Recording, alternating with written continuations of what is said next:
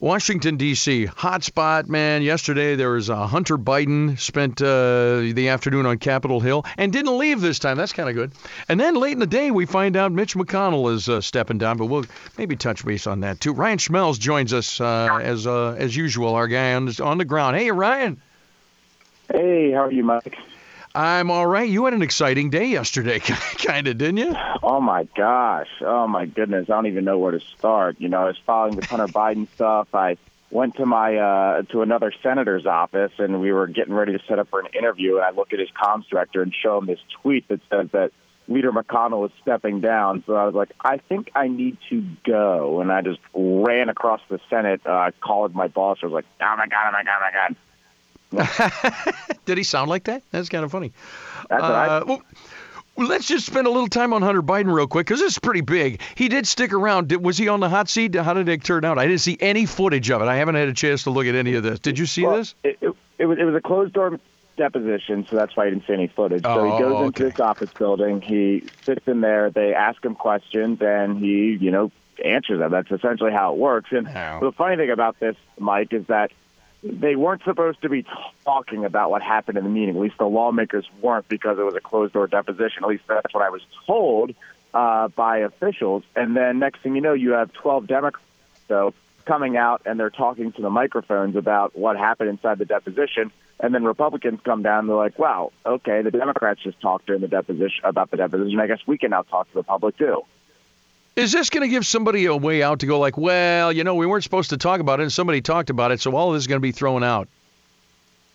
I don't think that's what's it's going to lead to, no, because we're probably going to get the transcript at some point, and I also expect Hunter Biden to plead in front of a a public hearing at some point, too. All right. How much further down the road do we go, and how much that we know of from this closed-door thing, how much was President Biden himself, his dad, implicated in anything? Probably not much. Well, Hunter Biden denied his father having any involvement in his businesses. That was obtained through the opening statements that we got. I think we expected that. It's very similar to what James Biden, the president's brother, did last week. But, James Comer, the Oversight Committee chairman, felt there were some contradictory statements, and there's still a lot of information that they want to learn. And there were some other Republicans who felt that Hunter Biden was dishonest. So I don't think this is over. Obviously, we're going to get a public hearing at some point. So we'll see where this goes. I don't know. I think the public keeps waiting for some bombshell. We just haven't heard it yet.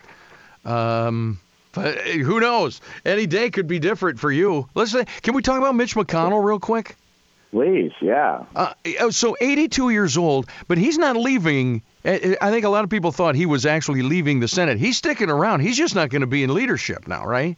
Correct, yeah. So he's going to finish out his leadership term, which goes until the end of Congress. They're going to elect a new leader in November, and then he will probably finish out his Senate term which goes until 2026. So what's funny about this whole thing, Mike, is that there's a lot of members of the Senate who are kind of looking at us yesterday, and of course they're not really ready to talk about who's going to be the next leader and what they think should happen. But what they pointed out is that first of all, they're very appreciative of McConnell doing this now, so it gives them time to have people campaign and all that. And they're looking at each other going, most of us have never been through this, like an actual leadership election where we have to have campaigning and all that, because it's always been kind of Leader McConnell's job until he doesn't want it anymore. Yeah. Who are they looking at maybe stepping in now? Yeah. So we are calling this the Battle of the Johns. And the reason is because you have John Thune, who's the whip, John Cornyn, and John Barrasso. And all of these guys could be, potential contenders to be the next majority or Senate leader for the Republicans. They haven't said, these guys have not said yet if they are running or if they're going to ultimately do that. John Cornyn, I think, hinted yesterday at that, I think I've made no secret that I want this job. So he's probably someone to watch for also. But I think the running joke is, you're asking these lawmakers about who they want to see, and they're either going to tell you John, or one of them said, well, I'm not ready to make that choice, and I wouldn't announce that anytime soon because I want to take advantage of the free dinners I'm going to get from the three Johns. But things happen. Some other names to watch out for. You have Tom Cotton from Arkansas, who, according to sources, say that he's considering it. I asked him point blank yesterday if he was. He said no comment. And then also Rick Scott, the senator from Florida, who actually ran against McConnell last time. All right. And isn't it funny? I know none of these names.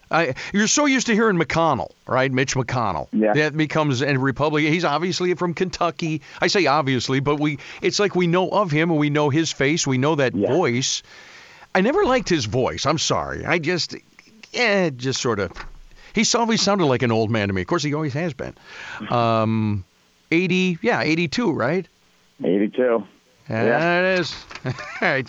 Well, that was your exciting day. Who knows what your day's going to be like any given time, Ryan? So, do you get to talk day, so. Yeah. Oh well. Oh, there you go. That's your next thing, the government funding now. All right. What were you saying, Mike? Well, I was going to say, do you get to talk to Mitch McConnell? Do you get to? I mean, you get close to him, right? He does. He does not talk to reporters often. Like, he is kind of notorious for just completely ignoring reporters' questions when he's walking in the hallway.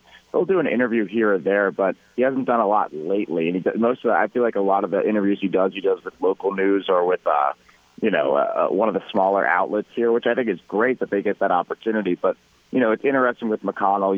It's always been notorious that he just does not talk to reporters unless it's at a formal press conference. Well, we'll see. We'll follow this and see who's going to be the new leader. Senate Minority Leader Mitch McConnell stepping down. All right. And we started off with Hunter Biden. We kind of pivot to McConnell, but that was a big story yesterday. Thrown at you, a little curveball. All right, Schmelz, we're going to catch you loose. We got to get to news. We'll probably be talking about this again tomorrow or something else, I'm sure. But have a great day. All right. Mike. See you, buddy. See you, buddy. 1320 WILS.